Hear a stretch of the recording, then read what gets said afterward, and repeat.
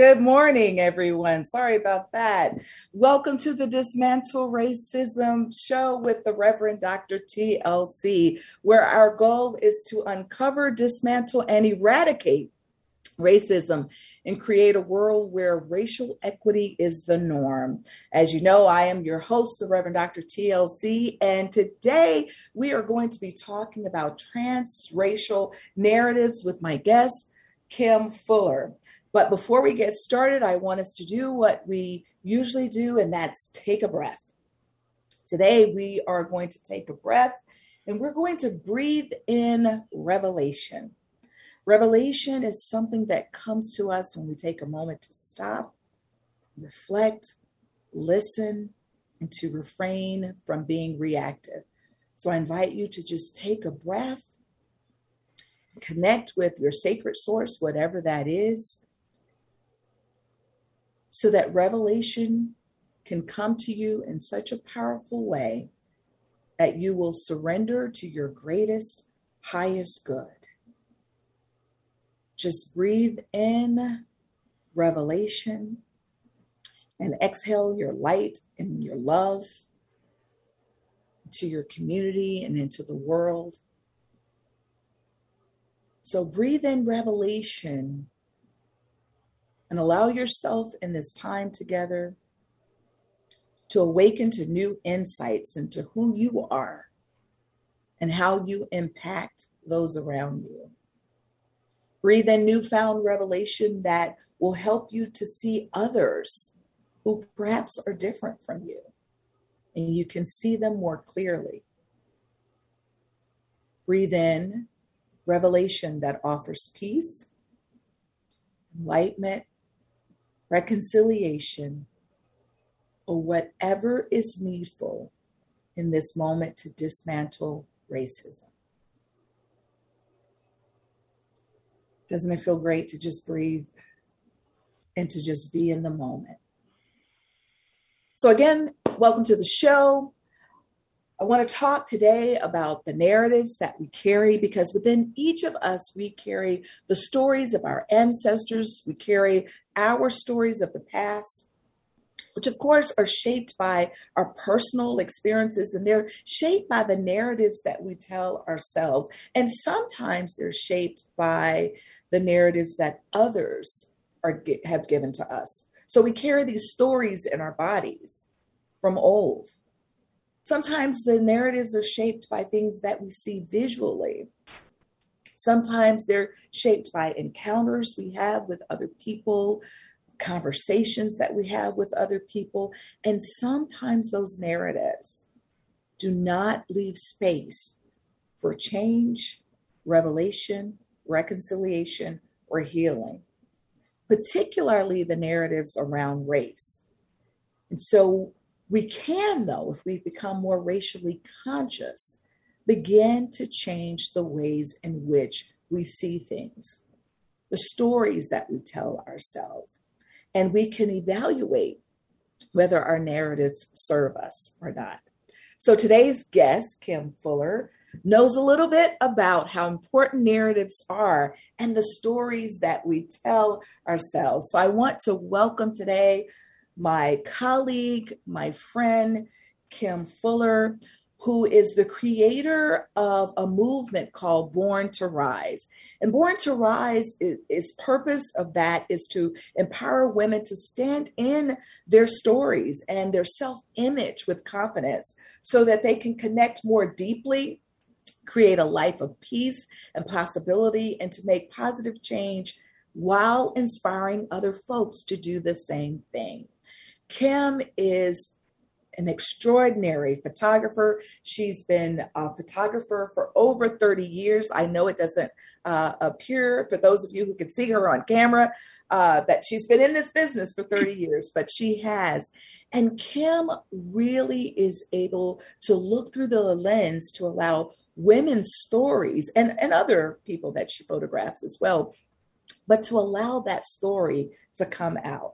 And she's a mindfulness photographer, and that comes from her, and I'll actually allow her to tell that story, but it comes from an encounter that she had that informs her sacred practice. And so we'll talk about that in a few minutes. But Kim is the author, and her book is entitled Finding. She's a TEDx speaker, a teacher, a mindfulness coach, and she developed a method called Pause to help people more mindfully navigate relationships in their lives. I am delighted to welcome my guest today, Kim Fuller. Good morning, good morning, good morning, Kim. I'm so excited to be here, Tara-Lynn. I am. And can you be my publicist, please? That was awesome. Anytime. Yeah. Well, Kim, tell us a little bit about I know your sacred practice, and I'd love to hear a little bit about how your practice forms your work. So tell us about this encounter that you had that brought you, really expanded your view of mindfulness and how you engage in that work. Well, and also my story. It's funny, I'm thinking of this now and connecting this, but I was on a photo assignment and I was in kind of a funky place. I was having a challenging relationship with someone as we were working on something together. And in my mind, as I was being told to sit down during this photo shoot versus stand up and move around and be able to photograph the Dalai Lama when he was going to be giving a presentation at a local university, my mind went right into my story of, I'm not going to be able to get any good photos. Why am I not the one that gets to move around? I really wanted to meet the Dalai Lama in person, you name it. And I did get to meet him very briefly as he came into the tent, and I was in my little station seat that they'd given me, and I was able to shake his hand. And in that moment, there was such a connection that felt like pure love. Like he saw right through me into my heart center or something. I even burst into tears. Mm-hmm. And I remember reflecting on that, thinking, if I hadn't been told to sit in that seat, I would not have had that magical moment. Mm-hmm. And so I notice that story I'd been telling myself. So that practice, that moment really got me wondering about his practice. How did he do this? Because I was not really raised super religious and I didn't have a spiritual practice at that time, but it really got me to dive into Buddhism and begin to understand how he was able to see me in that way, in such a loving, holding kind of space, in just a flash. Mm. And he was doing it with so many people in the tent. But you know what is really amazing about your story, and as we will unfold a little bit later, sometimes we can stay so in our stories that we actually miss that moment of revelation. That's right. And you actually paused in your story and just decided, okay, let me figure out what this experience could be in this moment. Because I think in our stories, what we do is the ego gets more involved. Oh, you got it. I was all in my ego. You were all in it, but then there was this moment of like, okay. And there was this moment of seeing him and the other people. Right. And then part of my practice as a photographer is really being present when I'm on a shoot like that, especially if it's an event, because I'm constantly sort of looking for those moments to capture. So I had been watching him, right? And watching the crowd and thinking, wow, something is really happening that's special here. And so by the time he got to me, I literally had put the camera down. And here I was all sort of in my ego about not being able to get any photos of him that were anything but the podium and him. And he was right in front of me, but I put the camera down. And so it was meant to happen. And one of the biggest lessons in the Buddhist teachings that I think has really been important for me is sort of understanding impermanence and non-attachment. And in that moment, I think there was a moment of non-attachment to any kind of outcome. Like, screw the photos. There's something happening here. But I think that's the beauty of just whether it's our interactions with folks or yes, of course we have to plan for things and there's a job, so to speak, that we have to do. But at the same time, if we let go of some of the expectations, because I'm sure before you went to that photo shoot, you had in your mind, oh my goodness, I'm meeting the Dalai Lama and I'm going to do this, and this. Yep. But when you allowed space for the story to unfold differently. And I really, keep saying the story and the narrative, not just because you talk about that in your work. The two of us actually talk about the stories that folks tell themselves, whether it be around dismantling racism or racism in general, which we're going to talk about in a minute. But it is so powerful to be able to say, what is the new narrative that can unfold if we allow it? So, and that's the impermanence, right? That's the impermanence, because our narrative is basically all those thoughts that come from our experiences, our ego, and what have you. And ego meaning sort of the us, the self, right? Yes. The way we identify as who we are. Mm-hmm. And that narrative can shift because the thoughts are simply coming and going. And when we start to pay attention to those, that's when we can notice and see, wait a minute, there's another possibility here to focus on this or shift that thinking a little to be more supportive for the self or the other.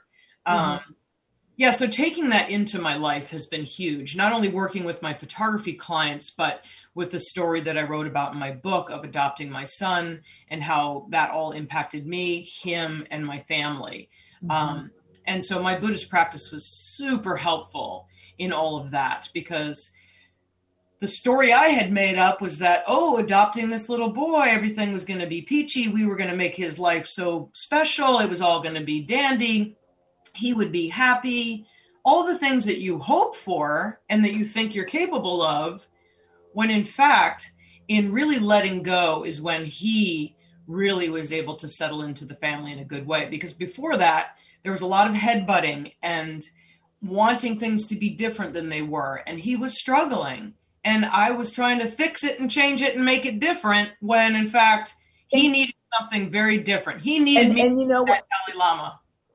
Here's what's really interesting about this, Kim, because you're talking about that for your adopted son. But the truth is, as parents, we often have to let go of what we think our children should be. We create a narrative when they're born of what we think their life is going to be. And, they have their own mind. Go figure, right? And I think I just didn't see it clearly until then. And that's the point, I think, is that we have these pivotal moments in our life that shift that narrative, right? So there, I was a pretty laid back mom as far as like letting my kids be their kids. I was fortunate to have parents like that. But I did, of course, have expectations, right? That they would be, I don't know, straight or go to a certain college or act a certain way or whatever. But I think it was my son Kydell that really challenged it in a different way. And I think people who are challenging in your life, so to speak, become your greatest teachers if you can stay present to that narrative, to what we make up about them. So I just want to point out right before we go to break, because we're going to have to take a break in a minute, is that one encounter that you had where you had a narrative in your head that turned out to be different, actually informed your life long term. And so I think that that's one of the messages that we want to be clear to share with people, is that if we can break free of those narratives, it might just change our situations in a way that will really be transformational, not just to us, but to other people as well. And so we're going to talk a little bit more about our narratives when we come back with my guest, Kim Fuller. So stay tuned after this commercial break. You're listening to Talk Radio NYC at www.talkradio.nyc. Now broadcasting 24 hours a day.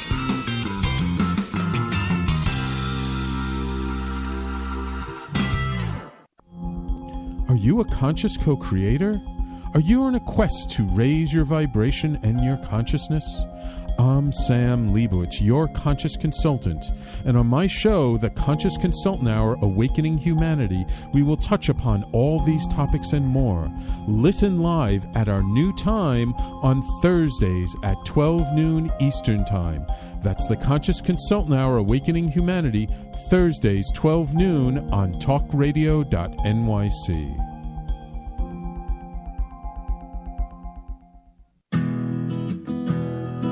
Are you interested in having a better relationship with yourself, others, and God? Greetings. I'm your host, Dr. George Andow, For the show, A Journey Through into Awareness. On my show, we journey into the awareness that the mind of God is the true seat of our personal consciousness. We join together each Monday at 7 p.m., so tune in on Talk Radio NYC. Did you know that nearly 1 in 5 adults in the U.S. battles mental illness? Hi, my name is Albert Daba. I'm the host of the show Extra Innings. Extra Innings, I discuss the topics of wellness, mental health, and the experience of surviving multiple suicides within my family. Listen live every Monday at 6 p.m. Eastern to Extra Innings for discussions with sports figures, artists, mental health professionals, and many others. That's Monday at 6 p.m. Eastern on talkradio.nyc. You're listening to Talk Radio NYC. Uplift, educate, empower.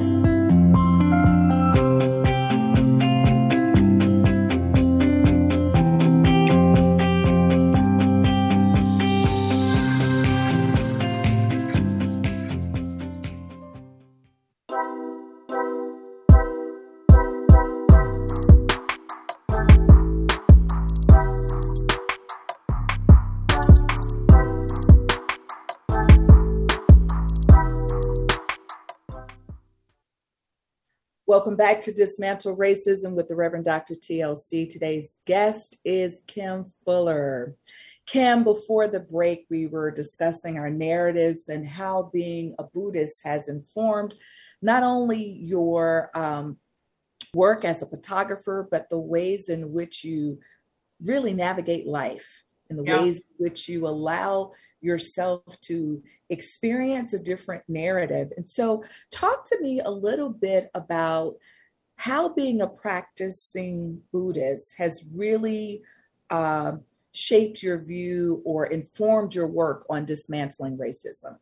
Yeah, gosh, in so many ways. But I think one of the key things is that I've really practiced looking at myself.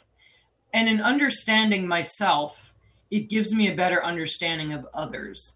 And this idea that we are all interconnected. It's a huge theme in awakening to reality, if you will, is that we are all interconnected. And so when I understand that, I understand the impact that others have on me and the impact that I have on others. I was very fortunate to be exposed to a lot of different kinds of people growing up as a military child or child of a military father. And I think that experience really awakened me to the fact that even though we all might look a little different, skin color, so to speak, or hair color, or any of that, and the different cultures and backgrounds we come from, we all have the same desire to find acceptance, love, peace, the basic kind of things that make us humans. And I think that my practice has also just reminded me of that over and over and over again, because I know I want it for myself. Why wouldn't other humans want it for themselves?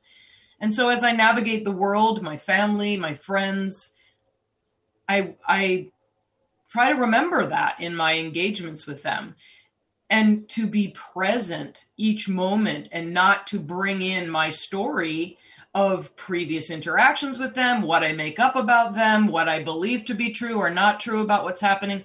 Because again, I bring in the impermanence. I have no idea what they've been doing for the last, few days, months, years that I haven't seen them. They could have been influenced by. I have to tell you, that is so powerful. That's a powerful just tool to have, to say, I don't bring in really those past conversations, experiences, etc. It's not that you don't completely you don't think ignore about them or ignore them, but it's just that you're not allowing them to guide your present interaction. And I just believe that if we bring that in too much, we're not making, like you said in the beginning, we're not making space for possibility, because each moment is a new opportunity to begin again, I think. And so even if there was a lot of icky before, like, can we start over? Can we can we try a new approach? And that's part of the pause method, right? To slow down, become aware, shift. These are all as an acronym. The S is the shift perspective. Try something new, explore. That's the E in pause. Explore a new action step. Maybe I say something differently. Listen instead of talk. So grounding in the practice of being present has been huge. And then understanding that interconnectedness is really another huge piece of it for me. So I love what you're saying, Kim, and what you're talking about. It applies to so many situations that we're dealing with, and not just when we're talking about dismantling racism. But I want to specifically ask you, because we've been friends now for, I don't know, several years, and I think that the two of us have seen each other grow, and we've had some really deep conversations around racism.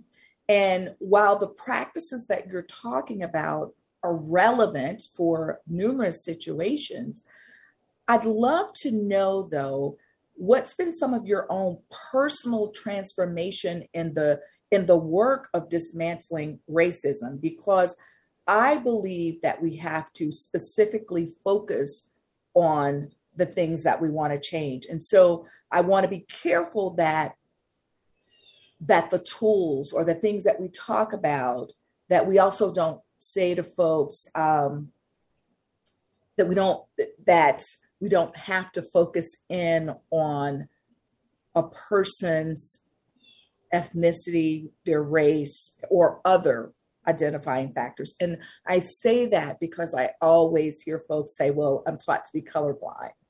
Oh, yeah. I believe we should be color conscious. So talk to me about your personal transformation in this area to the awakening of, I have to see that person as a racial being. Right. So some differentiations here. So in being present for someone means that I am present in each moment, and there's only this moment. That does not mean I disregard what I see in front of me. So I'm going to make assumptions and judgments. I can't help it. I see you as a Black woman, right? So that's going to register. It does for me. Mm-hmm. I see color. I do. Mm-hmm. And I may also... I'm glad you do, because I'm glad you're able to acknowledge it, because I think when people say they don't see color, they're actually not being... They're not being on it. Yeah, because you can't help but to see that I'm a Black woman, yes, right? Yes. And also to, in that moment, recognize there may be some things I need to be aware of in this conversation, or mindful of, if you will.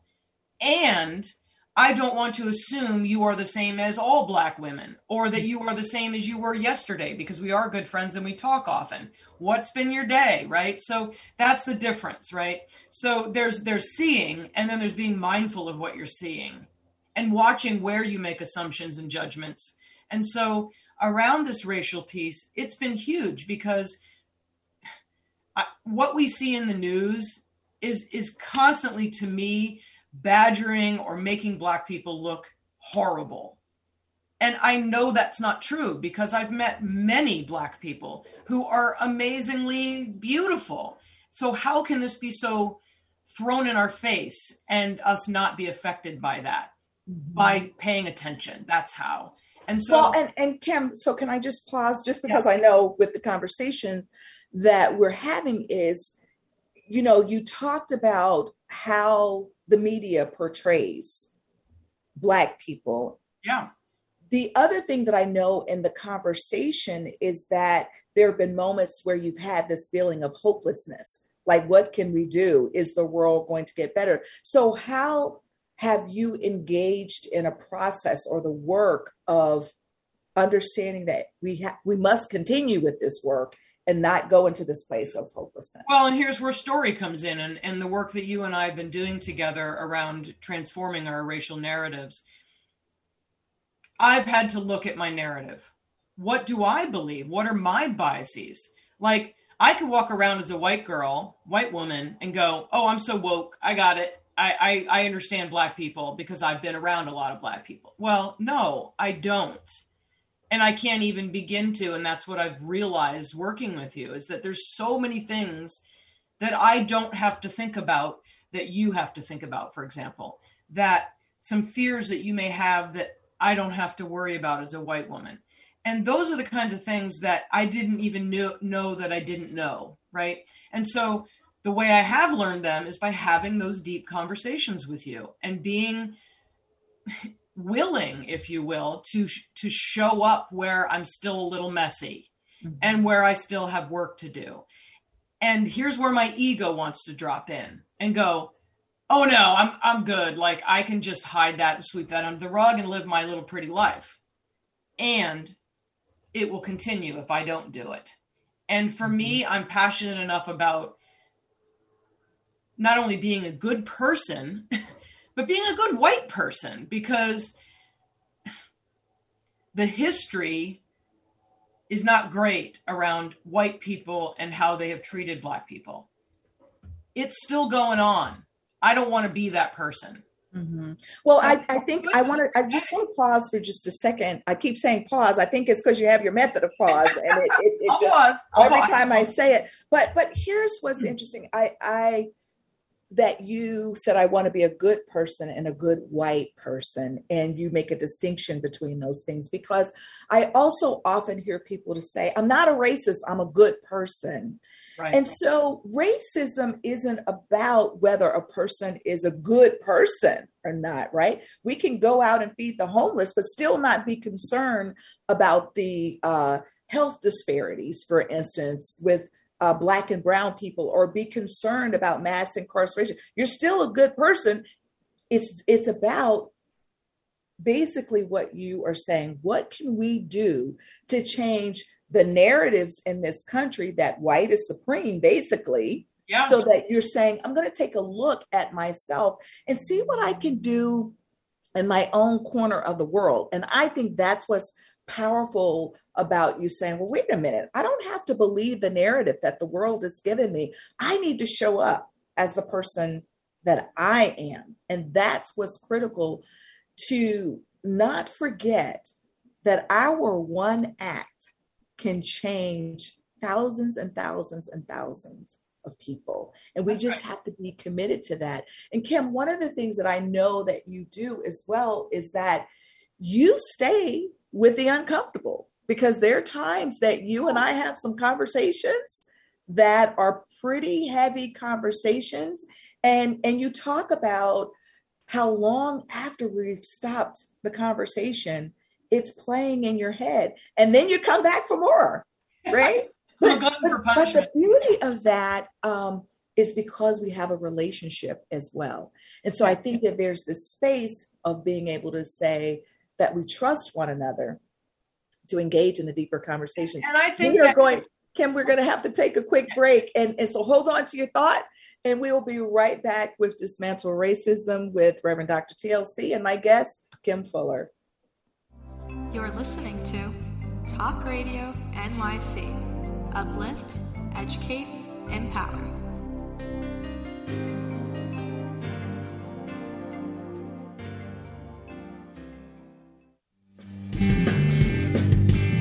Hey everybody, it's Tommy D, the Nonprofit Sector Connector, coming at you from my attic.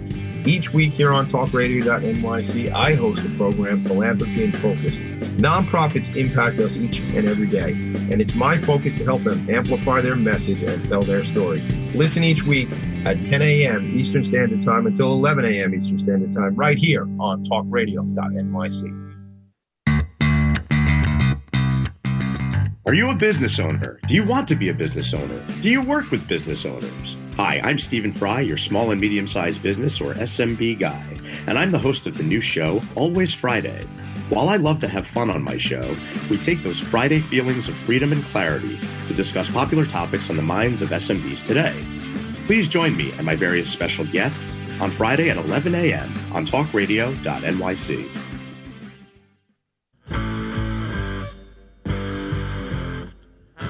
Do you run or are ready to open your own business? Hi, I'm Jeremiah Fox. I've been operating and opening small business for the last 25 years, and I'm the host of the new show, The Entrepreneurial Web. Tune in every Friday at noon Eastern Time for insights and stories on the nuances of running small business, right here on Fridays at noon, talkradio.nyc.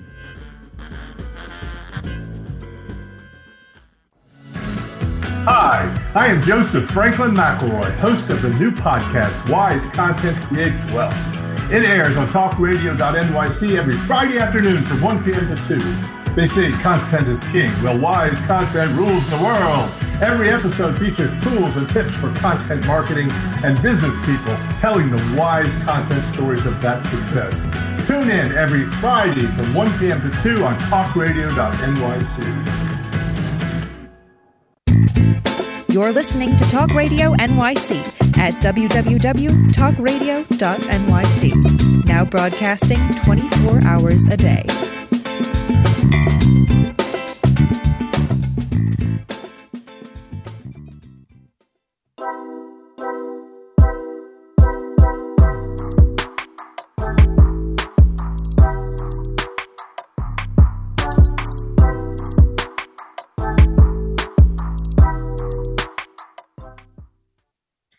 Welcome back to Dismantle Racism. I'm your host, Reverend Dr. TLC, and I'm back with my guest, Kim Fuller. Kim, before the break, we were talking about some of the really uncomfortable conversations that you and I have, but you keep coming back for more. You stay engaged with the work, and you wanted to just say a little bit more about that before we end it. Yeah, I was just going to say that the uncomfortable feeling often means that there's something shifting in me, and I've learned that. And so even when it is a little uncomfortable and wiggly, it's almost as if I'm feeling my body reprogramming itself in some way. And so it does feel uncomfortable. But, one thing that I know to be true is that part of what allows you and me to keep coming back is that we have developed this dialogue with one another and this trust.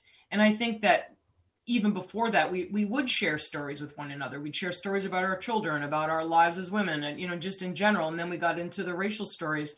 And I think that's where, for me, sharing stories really connects someone enough to say, I see you and I trust you because, you're showing up for me. And that gives me permission to show up for you. And so that's what I love so much about stories. And that gives me the room to say, I can do this. I can do this. Mm-hmm. So thank you for that.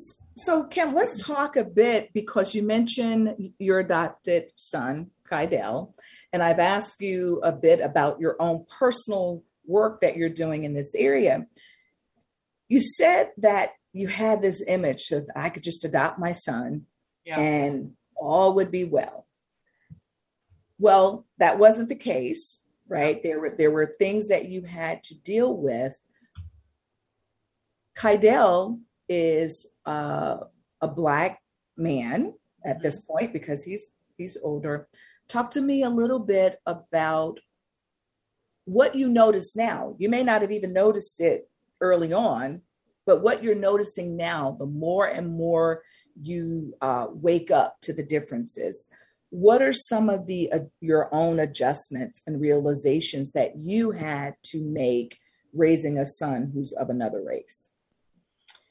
Yeah, there's so much here because Kydell is such a special young man. He really is so smart. And I think that because I was studying Buddhism and mindfulness when he was so young, and my other kids were a little older when I got into it, he's had a lot of the influences of how to self-reflect. So he's really good at that as well. When I have had the conversations around, for example, you're a Black man, and unlike my son Henry, who is a white, almost Aryan looking young man, blonde, tall, very light skinned, is that I have to talk to Kydell about things that are in the media. Like, if you get pulled over, you need to think about this. If you are walking at night, you need to think about this. Those are the kinds of conversations I didn't necessarily have with my white son, not for the same reasons, let's say. For Henry, it might have been about be polite, respect, yada, yada. For Kydell, it was like survival. You could be harmed in that moment. And so that was tough. And what I noticed also is that he didn't like talking about that because as an adopted child and some of his early, traumas and things he's already had to deal with, he now had this racial piece on top of it that just, I think in my mind, felt very overwhelming. And I think it was a moment where he realized, like, I got to deal with that too, which I know you have mentioned you deal with every day, not something I have to deal with. So he had this layer of his own early beginnings, own early traumas and life changes and all that. And then all of a sudden now he's asked to think about that. And I think it was like there was a resistance and a frustration and a like, I'm not that. That won't happen to me.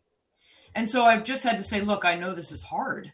And I've had to trust that I've got to keep talking about it, even though but for you, Kim, and it's interesting because you and I are going to actually do a whole workshop on this coming up in a couple of days, transracial parenting. But what was it for you as a mom and as a white mom in particular that said, wait a minute, I have to have a different conversation? Because I've met many white people who I'm going to say who are under the illusion and delusion, at the point that kids are kids and I don't need to have these conversations. I've actually had kids in my classroom who were people of color who had white parents who never had conversations with their parents about some of the racial experiences they had. Yeah. Because they just didn't think their parents would get it. But yet these parents are feeling like, nope, I just need to treat all of my kids the same. So what was it for you that said, wake up, Kim, Kydell is different. I need to have a different conversation with him. I think I go back to my early experiences of being around so many people and my Buddhist practice around the fact that, be awake, wake up, and let go of the ego of I'm going to raise him the way I want to raise him, or protect him because, it's protectable and it's not. And so mindfulness is about being aware of what's happening in the world. I mean, this is real. This is stuff you got to talk about. You can't just sweep things under the rug. And I know it's challenging. I know it's hard to have these kinds of conversations. I don't want to upset him, and it's still important. But I had another thought, but we'll keep talking. But I think some of the things as a parent are just that we always want to protect our children, right? And sometimes we think we're doing the right thing, but protecting for me is about informing him and having those tough conversations. Mm-hmm. And it's also, what's interesting is as you're talking about this, I remember once I was doing a training because I do trainings on dismantling racism. And I talked about, this was when my kids were really little. And I talked about the ways in which I tell my kids when you go into a store, please don't touch things, please don't pick up things, because folks might be watching. They may think that you're stealing, blah, blah, blah. And I remember this one white woman saying to me, yes, but aren't you perpetuating racism when you do that? Ooh. And I said to her, I am protecting my children is what I'm doing. It's unfortunate because in some ways there might be this perpetuation of racism in that I'm saying to my children, maybe in an unconscious way, that you're less than. But see, I always tell the counter story to that as well. So I don't just leave it at don't touch because, but my kids become aware of the history of where this is coming from. And then I'm able to tell them that you can still do and be what you choose to be. That doesn't mean you aren't going to have some battles. You see, because there is a different story that happens with my children. And so it's important, I believe, that even in the narratives, because we can tell ourselves narratives that will keep us down, but we can tell ourselves narratives that will also empower us. Well, it's that old saying, like, prepare for the worst, hope for the best. So if you know what the worst possibility is, but you prepare yourself to think, I hope that never happens, right? Like, I hope you never have to have a bad interaction with a police officer or a white person or anyone for that matter, but in this conversation and you gotta be informed, right? And let's hope. Well, I think what's really critical in having the conversation is that maybe it will never happen, but if you prepare them, they won't be so shook, as they say, when it does. I can remember also when I was in graduate school and I was working with undergraduate students, I remember a student coming into the counseling office, and she was a biracial student. of Asian descent and white. And she was so shook when someone called her a racial slur, because she just had not been prepared for any such thing to happen. She had grown up around mostly white people all her life, and she had navigated pretty well a white system and society. And so she just didn't see herself in that way, and probably understood those racial slurs were for other people of Asian descent and not for her. And so we don't do our kids any justice or service in our blindness. Here's an example of a story that Kydell told himself. If I behave properly, and I'm a good person and I speak kindly when I get pulled over, because he would think that if people acted properly, that wouldn't happen to them. If you don't run, no one's going to chase you. If you don't do this. I said, have you read or watched the George Floyd videos, trial, anything, Kydell? He did not act inappropriately, and it still happened to him. And so his story was, if I'm this, that'll all be good, right? So that's part of what I'm hoping to help people recognize is, yes, there's that, and so watching what we tell ourselves and how it can be helpful, but not closing that off. Don't close the book on that story. Keep an open mind about, okay, I have this narrative, but what else? What other possibilities? Exactly. And so that's what I mean when I talk about our narrative. And in this sense, his racial narrative, my racial narrative, your racial narrative, it's unique and it's global in a sense at times. Mm-hmm. But there is a differentiation because we all are individuals and have different conditioning and experiences around it. Yeah. And what I love about what you're saying is that it's not an either or, it's a both and. And when we talk about narratives, again, if we think about how much can I expand my narrative, it actually helps to reduce the amount of fear, the anxiety, the frustrations that we have. I know that right now in a number of school districts, they're talking about critical race theory and whether to teach that to children. And there are parents, white parents in particular, who are up in arms because they say, you're going to teach kids to hate America. You're going to teach kids that they're racist. That's not what critical race theory is. And so I think, have you actually read what critical race theory is? And are you willing to have another narrative be presented so that you don't have to feel like it's something that's going to threaten who you are? It's time we wake up and know the truth about this country. Well, and the people who are against it are also assuming that they're going to protect their kids, and they don't even know if the kids, this might be good for the kids. And so this is an assumption that they're making. We're all making. And actually what we're finding out really is that kids actually want to talk about this stuff. Of course they do. They want to talk about it and they want to do something about it. If we look at 2020 and we look at those marches, we look at the number of young kids who were out there, not just out there marching, but I know of kids who actually were starting protests on their own. And so when you go into a store and you see kids with their t-shirts on and how they're just advocating, these kids are ready and they're more willing to engage in the work sometimes than those of us who are a little bit older. But they are. So we do have to take another break. We'll be back with Dismantle Racism with the Reverend Dr. TLC and today's guest, Kim Fuller. You're listening to Talk Radio NYC. Uplift, educate, empower.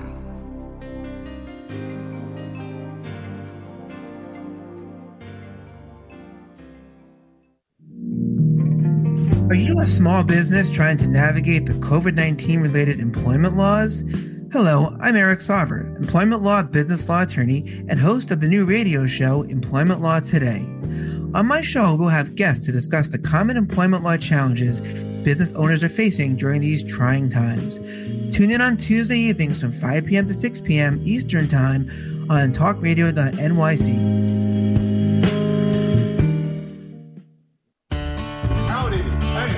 Franklin McElroy, host of the new podcast, the Smokies. It airs on talkradio.nyc every Tuesday night from 6 p.m. to 7. Every episode is dedicated to memorable experiences in the Great Smoky Mountains National Park and surrounding areas. This show features experts and locals who will expound upon the richness of culture, history, and adventure that awaits you in the Smokies. Tune in every Tuesday from 6 p.m. to 7 on talkradio.nyc.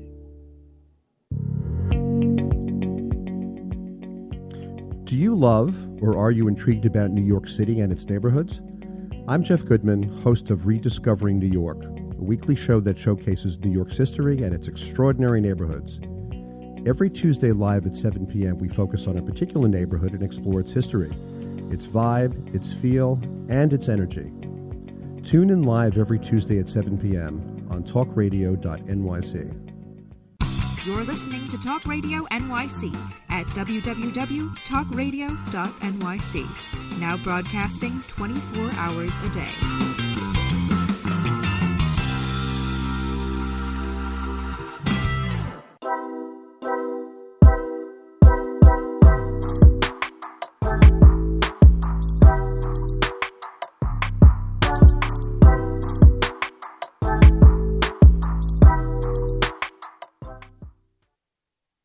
I'm back with my guest today, Kim Fuller, and we have been talking about transforming racial narratives.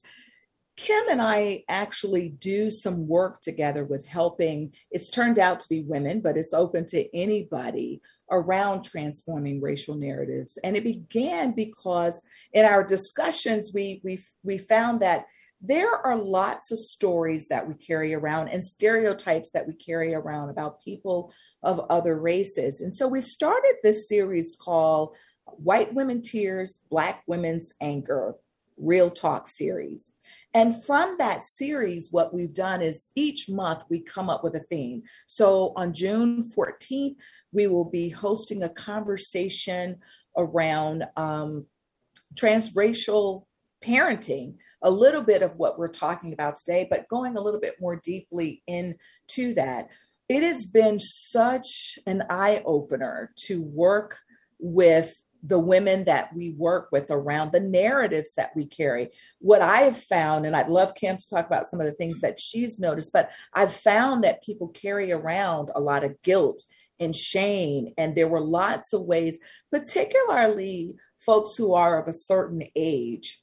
There were lots of things that they were taught in the past about interacting with Black people in particular, that they are carrying around guilt about that now, something that they wish they had done differently as a child, perhaps. Yeah. And so Kim and I do a lot of work around getting them to release those old narratives and recreate new ones. But we've also noticed things about trust as it relates to interracial relationships. So Kim, you want to talk a little bit about what you're noticing about the stories that folks carry, whether it's with the workshops that we do or just in your work in general?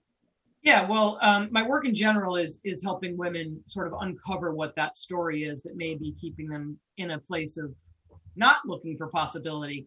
But what I've noticed in our workshops is a similar thing in that if we hold on to some of the shame and the guilt and the experience that came from sometimes not even our own stuff, because we were oftentimes some of the stories happened when we were children.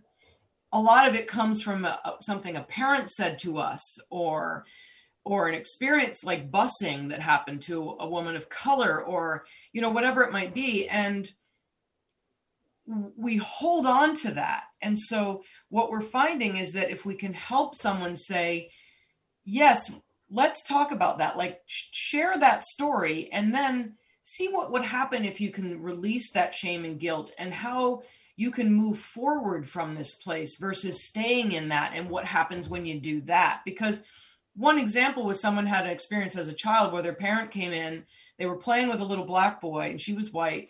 And the dad said something like, what are you doing playing with that Black kid? And the poor Black boy, he was aware, he'd probably been taught these things at home, that you don't argue, you don't make a fuss, you just get up and leave. And the girl was left with this guilt and shame about not defending her friend and all of these things. She's a 50-something-year-old woman now and still carries that around. Now, I don't know if this is true for her, but in a blocked version of that or a stuck story version, she may have fears about approaching people or speaking up for people because that's still in her. Right. If she can learn to release that and say, I was 6 years old, 7 years old, however old she was in that time, I didn't know what I was doing, but now I do. And I can let that go and say, I want to move forward from that and be an advocate now and recognize when someone needs to be stood up for and use my voice, right? And say, that was my dad's generation. That wasn't me. And that's the thing about looking at your story versus someone else's story. Yes. And Kim, I just want to add to that too, because I think it's also important for people of color with the experiences that we have is to also not stay stuck in those experiences. Now, it does not mean that we don't need to deal with the realities of what happens to us. It also does not mean that we don't need to get help for dealing with this. And it doesn't mean allowing people to walk all over us. But what it does mean is that, let's say I have been badly mistreated by white women. It doesn't mean that each time I see a white woman, that white woman is out to get me. And so I have to be able to allow space to say, well, maybe Kim is a white woman that I can trust. Right. Because there is something also energetically, and I know we don't have time to really get into this, but if I carry these things around within me, if I carry guilt, shame, fear, all of that around in me, and then I began to interact with folks based on that, you can tell what energetically what somebody else is feeling. And so it ends up being almost this cycle. And so I think that is really important. Look, we're not saying changing the narrative is easy, because I don't want anybody to walk away from here thinking that what we're saying is that it's easy. What we are saying is that if you get the help with changing the narrative, it becomes a little bit easier. We're saying that, but we're also saying if you began the process saying, I'm open to a new narrative, I'm open to revelation in this moment, that can have a profound effect on your life. And what I find in the work that you and I do together is really amazing, I think, particularly as being interracial collaborators in this, is that we get such a mixed group of women in on our conversations, and the dynamics are great. And we create this space where we actually can deal with some of the thoughts and the narratives that we have about one another, because we have an open dialogue where people can ask about their stereotypes, they can ask about their beliefs and just all of that, and they get clarity. So I think that's what's beautiful. But I want to see if you have any final thoughts about narratives or other things that you'd like to leave with us, because we're getting close to the time that we have to say goodbye. Well, my most important takeaway really is that I think we have to work on ourselves. And I even know that when Kydell was going through some of the things that he was going through, I would say to him things like, you can choose to stay in this place of upset, disruption, anger, wherever you are. You can live that kind of life, but only you can change and decide if you want to choose happiness and getting along with other people. He was having a challenging time getting along with people. And I said, and if you need help and support from me, I'm always here for you, or if you need a therapist or whatever. But we've got to work on ourselves. If we don't heal ourselves, we can never heal the other situations, i.e. racism in this country. We must heal our own wounds, our own traumas, and remember where we came from. We're not, I'm not someone who was a slave owner, but I need to know that that was happening in my culture, And so it's just to be aware of your own stuff, where you hold on, what is your narrative? So that's what I really love helping people with, is uncovering that and transforming it. Not only with you, but in the Born to Rise programs and story sharing nights. Mm-hmm. So Kim, tell our audience how they can be in touch with you, how they can get a copy of your book and a download of Pause. Sure. So Finding is the name of the book, and it's on Amazon. And my work is under Born to Rise at borntorise.live, LIVE, and you can sign up for my email list there.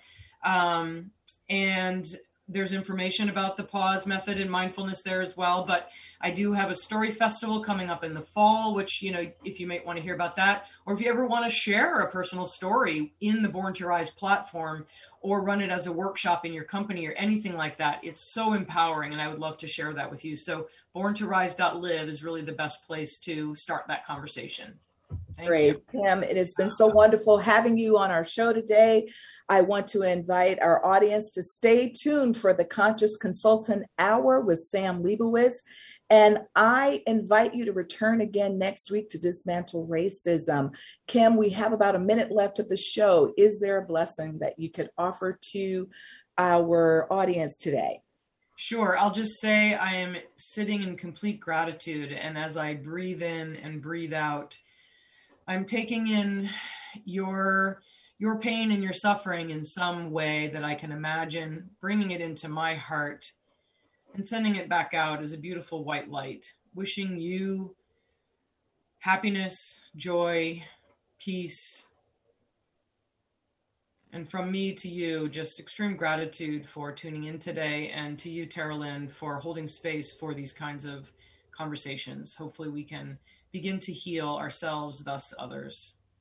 Namaste. Namaste. Thank you all for joining us. We'll see you next time on Dismantle Racism with the Reverend Dr. TLC.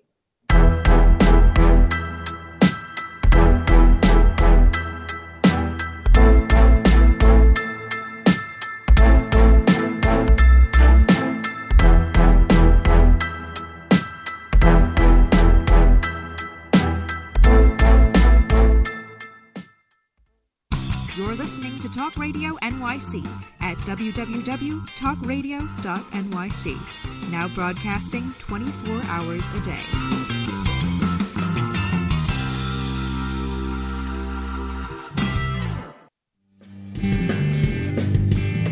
Hey everybody, it's Tommy D, the Nonprofit Sector Connector, coming at you from my attic. Each week here on talkradio.nyc, I host a program, Philanthropy in Focus.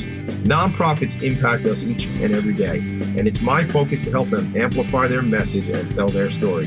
Listen each week at 10 a.m. Eastern Standard Time until 11 a.m. Eastern Standard Time, right here on talkradio.nyc. Hi, I am Joseph Franklin McElroy, host of the new podcast, Wise Content Creates Wealth. It airs on talkradio.nyc every Friday afternoon from 1 p.m. to 2. They say content is king. Well, wise content rules the world. Every episode features tools and tips for content marketing and business people telling the wise content stories of that success. Tune in every Friday from 1 p.m. to 2 on talkradio.nyc. Hey all you listeners, looking to boost your business? Why not advertise on Talk Radio NYC with very reasonable rates? Interested? Simply send us a message on our website, talkradio.nyc.